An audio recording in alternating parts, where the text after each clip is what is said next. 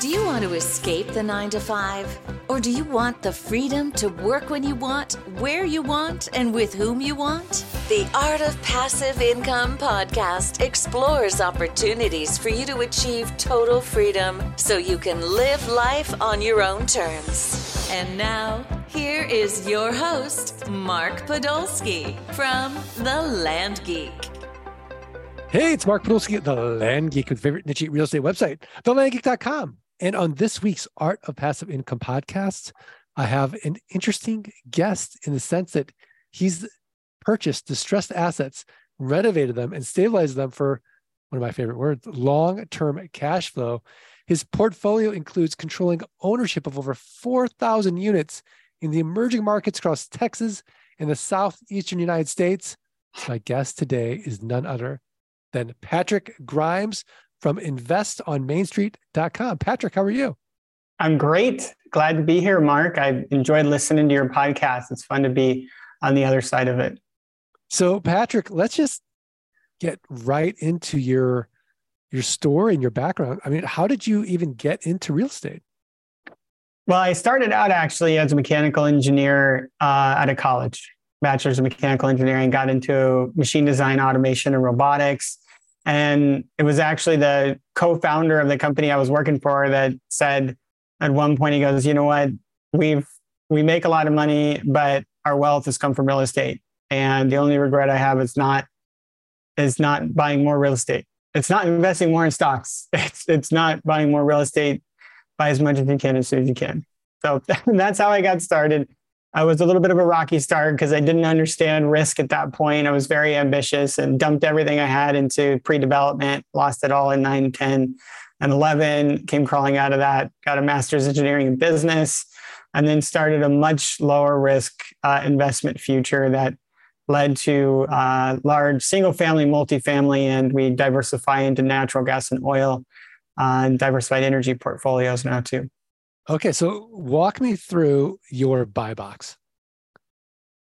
Well, so on the real estate side, we're at a 200 to 300 unit apartment buildings. We're looking for about 20 to 50 years old, ones that have been around long enough to where we can get them at a discount because they haven't been renovated in a while. They're kind of like the ugly house on the block, but all the other properties are similar in age and amenities. We just need to improve them. Renovate them, make them look like the nearby properties to get those rents up. And we do that in recession resilient markets, ones that have shown to bounce back quickly or actually do well in recessions, like southeastern states that are landlord friendly and tax advantaged places that jobs and income and people are moving to. Yeah, the Southeast, I've talked to a lot of multifamily guys. They're all in the Southeast. What is it about the Southeast? Well, so I'm actually, right behind me, I have a sunny Southern California, Orange County Lake, and it's beautiful and the weather's great, but it is hostile to business owners. It's hostile to landlords. So if you're going to take your investments seriously, then you would start thinking a little bit like a lot of the companies that are moving out of places like California, Seattle, New York, and landing in places like Texas, right? Northern, Southern Carolinas, Georgia, because those are legislative friendly. They're, especially if you're doing a real estate business, you want to find a government that'll let you evict people that aren't paying, that'll let you raise rents that doesn't have rent control after you've renovated and made it a better quality place, and places that where people are moving, because ultimately it's the employers that are paying you. So you need to have great employers. You need to have growing employers, which draws in your tenants, right? And so it's just a matter of analysis. My engineering background and having lost it all once puts me deep into the economics. And I've talked before on economics and on stages and investing strategies. And the reality is every business owner, every person has an investment business, whether they like it or not. And the sooner you start treating your investment portfolio like that, the better off you're going to be. Say more about that. Everyone has an investment business, whether they like it or not. Yeah. Well, so the funny thing is I work with mostly accredited investors, like, individuals that can drop 100,000 in deals because we raise too much. We raise 8 million to 200 million to kind of do the smaller 10, 20, 30K investments. most of those they're entrepreneurs, they're chief executive officers, doctors, lawyers, high income earners that spend their whole lives becoming the expert in this little niche, right? And then they'll have all these other people that they're paying in their lives to fix their home or, to fix their cars, all these other experts that they rely on, and they have them fix it. When it comes to their investment portfolio, oftentimes they're like, no, I want to keep control. I want to go do it myself. I want to go find my own rental property like I did. I want to go find some land and build on it. And it's nearby me where it's not landlord friendly. And, the reality is, if you take your investment, your personal investment portfolio, and you look at it as another department of your company, and now you're going to hire somebody because you think, well, I'm not the expert in this piece of the company. I'm not the expert, just like in finance, right? Or you're not the expert in the investment side of your own personal life. And you would hire somebody to come and manage that for you because you're too busy doing everything else. The reality is people have that because they're working at this hard job to produce all this income, but they don't treat that income the same way that they would if that income was going back into the business, right? Where they would look at immediate returns, doing what's the best for the bottom line. They have this sense of control and not wanting to put other people in charge and not wanting to partner up. Oftentimes that gets you in trouble, like it did me back in 2008 and 9. No, it's interesting that you say that. It's an emotional issue with money. Everyone has their own ideas about it. Mm-hmm. But from a business perspective, especially when you're talking about accredited investors, high net worth individuals, they understand the concept of scaling much more intimately than, say, someone who might not be at that high net worth level yet. And that idea that Dan Sullivan and Ben Hardy have that book, Who Not How. Mm-hmm. And so that really resonates with me. It makes a lot of sense to have the best person invest as a separate business, running that business for you. And if just like if you would have a marketing person, they're thinking all day long about marketing and offers. You'd have your bookkeeper's thinking all day long about how to balance the books. Your CPA is thinking all day long. Well, if you have a good CPA, how to mitigate your taxes. You want somebody who's thinking all day long about where's the best place to put my money to get tax advantages and cash flow. So that leads me to the point of when you're looking at, say, a cash flowing property, how do you think about it in the sense of it's got, let's say, right now it's at a 5 cap. A lot of people don't even look at cap rates. How do you think about it as far as valuing it as a good deal or not? Well, first, let me just tag team what you were saying before. What you're saying before is right on. And I've got articles in Forbes that I wrote on that kind of single do-it-yourselfer versus large syndications. And Patrick Grimes' Forbes, you can read along those lines of exactly that conversation. I talked to thousands of investors. They all have that same challenge you were talking about. So for me, coming out of 2008-9, having bought a money hole, essentially paid into it, hoping that I was going to get to the other side of this pre-development, hoping I was going to get an asset and that somebody would want to buy or rent this asset, not having cash flow. Every single deal in the multifamily, large apartment communities we buy now, there's a line in there saying conservative financing and conservative analysis and projections. And it says underwritten with an eye towards what happened in 9, 10, and 11. As opposed to what happened in, essentially the last 5 years, right? Last 10 years even. And I believe that if it can't ride out a recession, then you shouldn't be doing the deal, which means that we look very much at, first of all, the location. We said cap rates. First, we look at the location.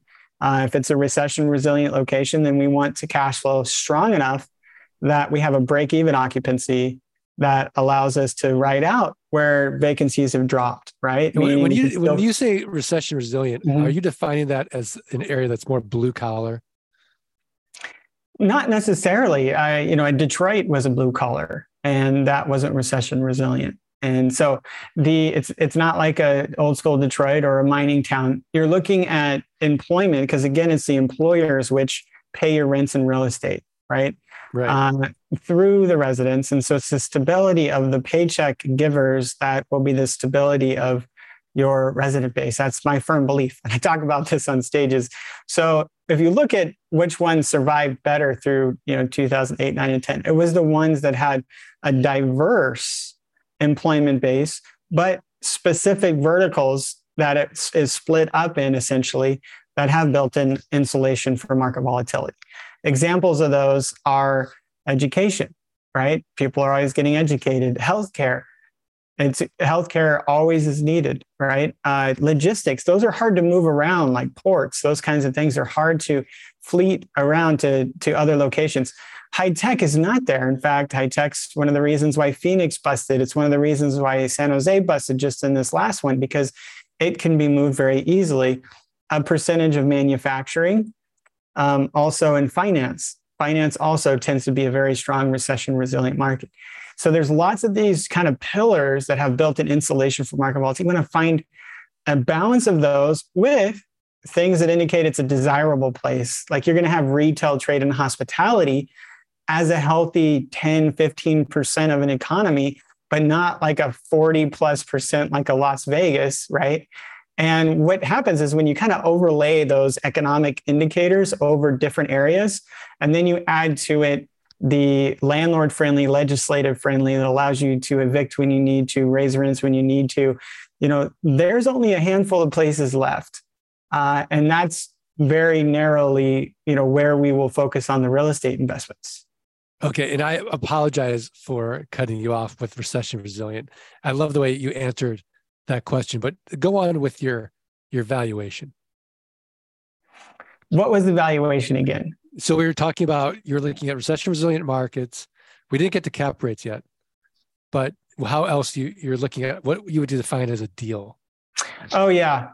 So it was the break-even occupancy is where we're looking at, right? Because essentially our business is really geared around finding great investment deals. Where do those come from? Well, those tend to not be ones that are on the market. Those tend to be when they're off market. Why is that? Well, because somebody's distressed. They don't have residents that are paying. Maybe they had a financial disaster like a COVID, or an environmental disaster like a hurricane or a tornado, or they had a fire, right? Or a flood or something. And then or a compounding sense of those, or they didn't get the right debt. Maybe they're debt distressed and their interest rate wasn't capped or fixed, and now it's raising and it consumed all their cash flow, or a combination of there, and then they didn't have the reserves to ride it out. And so I've listed about 7 things there. And if you unpack those, in order to make sure that we don't become the distressed deal of tomorrow, the distressed operator that we're constantly buying deals from, we need to make sure we put enough down in our properties so that our cash flow is high. And you said, cap rates, we got to make sure that we're buying at an income basis and we put enough down so that we can cash flow to the point where if vacancies drop to where they have in prior recessions, that break-even occupancy, that allowable vacancy is well below that point.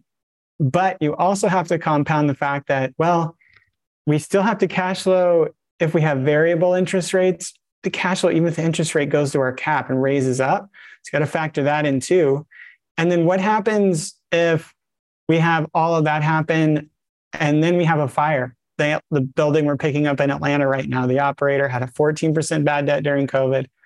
Couldn't renovate the units, so he couldn't raise the rents because he ran out of money. And then a building burned down. And so it was an interest rate issue. It was all those issues compounded. So as long as you put enough down, get an interest rate cap that allows you to cash flow, get insurance that allows you to rebuild buildings and cover your vacancy loss. But then you have to write it out. So you have to have reserves in the bank. The reserves in the bank are usually 6 to 8 months in reserves that we'll store up into an account. And that allows us to ride it out and preserve our investors' capital and not have to be a fire sale. So you kind of compound all of that. And then you say at the end of all that, you couldn't possibly make a return. Well, we do it all the time. Not double and triple your money. I was listening to one of your podcasts and somebody was saying, well, you can get your capital back in 12 months. Well, it may take us 3 years. It may take us 3 years to get your capital back, but we have capital preservation, recession resilience. We're gonna make sure that you're cash flowing and appreciating through markets.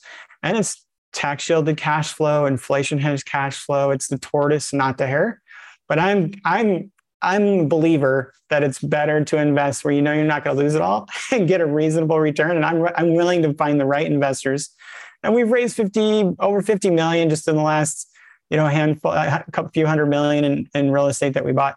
We have a 500 million portfolio of multifamily now. They're out there. Those are the investors that are long-term focused legacy wealth builders. And those are the best partners for us. I love it. It's so funny because multifamily operators are always jealous of me and my returns and the simplicity. And I'm always jealous of multifamily operators because you don't pay taxes. So I think there is a place where there's a nice blend in everyone's investment portfolio where you get the ridiculous returns where you would land and make a cash flow, but also, like you said, you're more conservative. You're the tortoise, you're not the hare, but you're also getting those great tax advantages with the depreciation, hopefully, which is offsetting because look, land lasts forever. So you don't get those tax advantages at all. Well, that might lead into the energy stuff, if you don't mind you piggybacking. Yeah, let's go into energy. Well, so the tax advantages in energy are just like it's an essential need, right? You got to house, feed, and energize America. And the reason why, one of the major reasons why we're in the energy is because it's a completely non-correlated asset. You have the stock market going crazy, big roller coaster, and you have real estate, which has its much more slower swings up and down. And we're in a correction right now. But then a completely non-correlated asset to either of those is diversified energy funds where we're doing oil and gas drilling. And I think it's interesting what you say, because we do, in fact, we don't buy land, but we buy leases. we lease land. That's the asset. We're not buying a building and we're not buying the land, but there are landowners, but we pay those a percentage of the profits.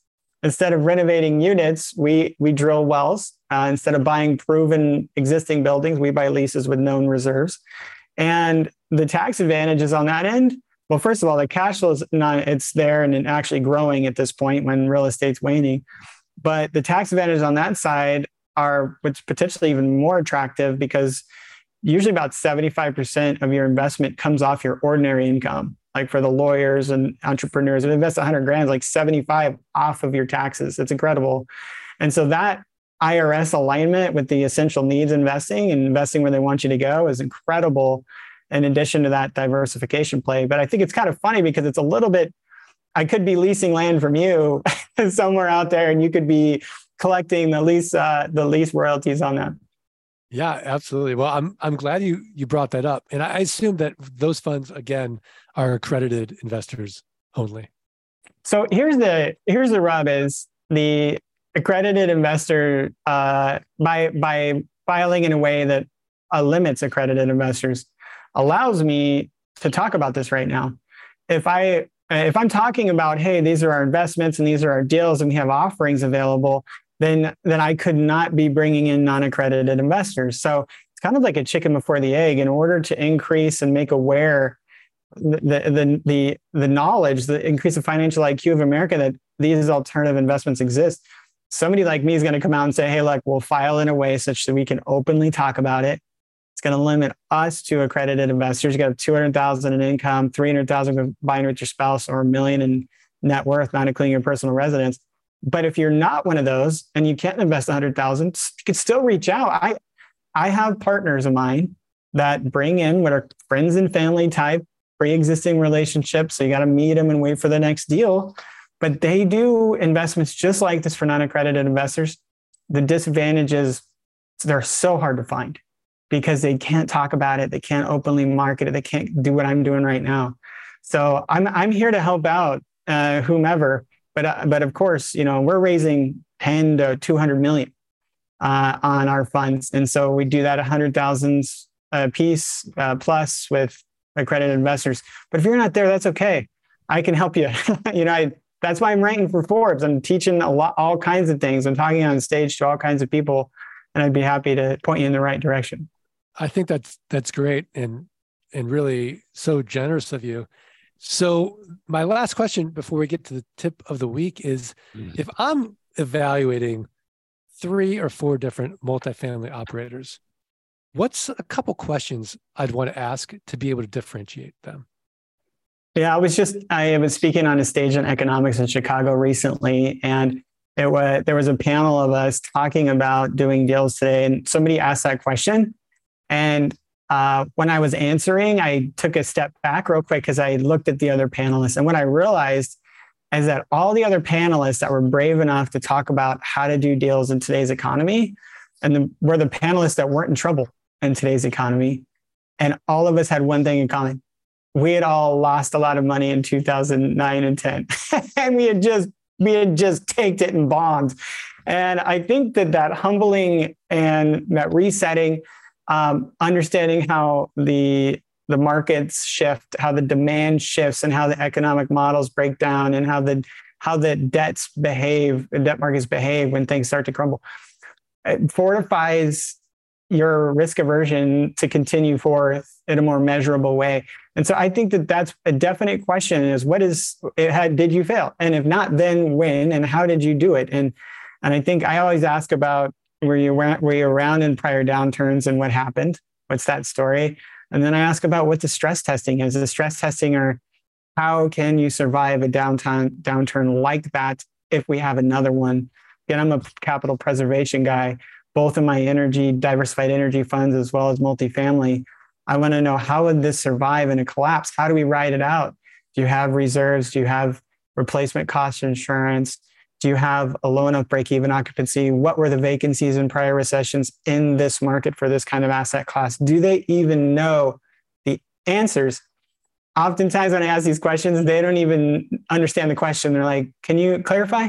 Specifically, I'm like, if they don't know, then they don't know. You know if you know, but you don't know if you don't know.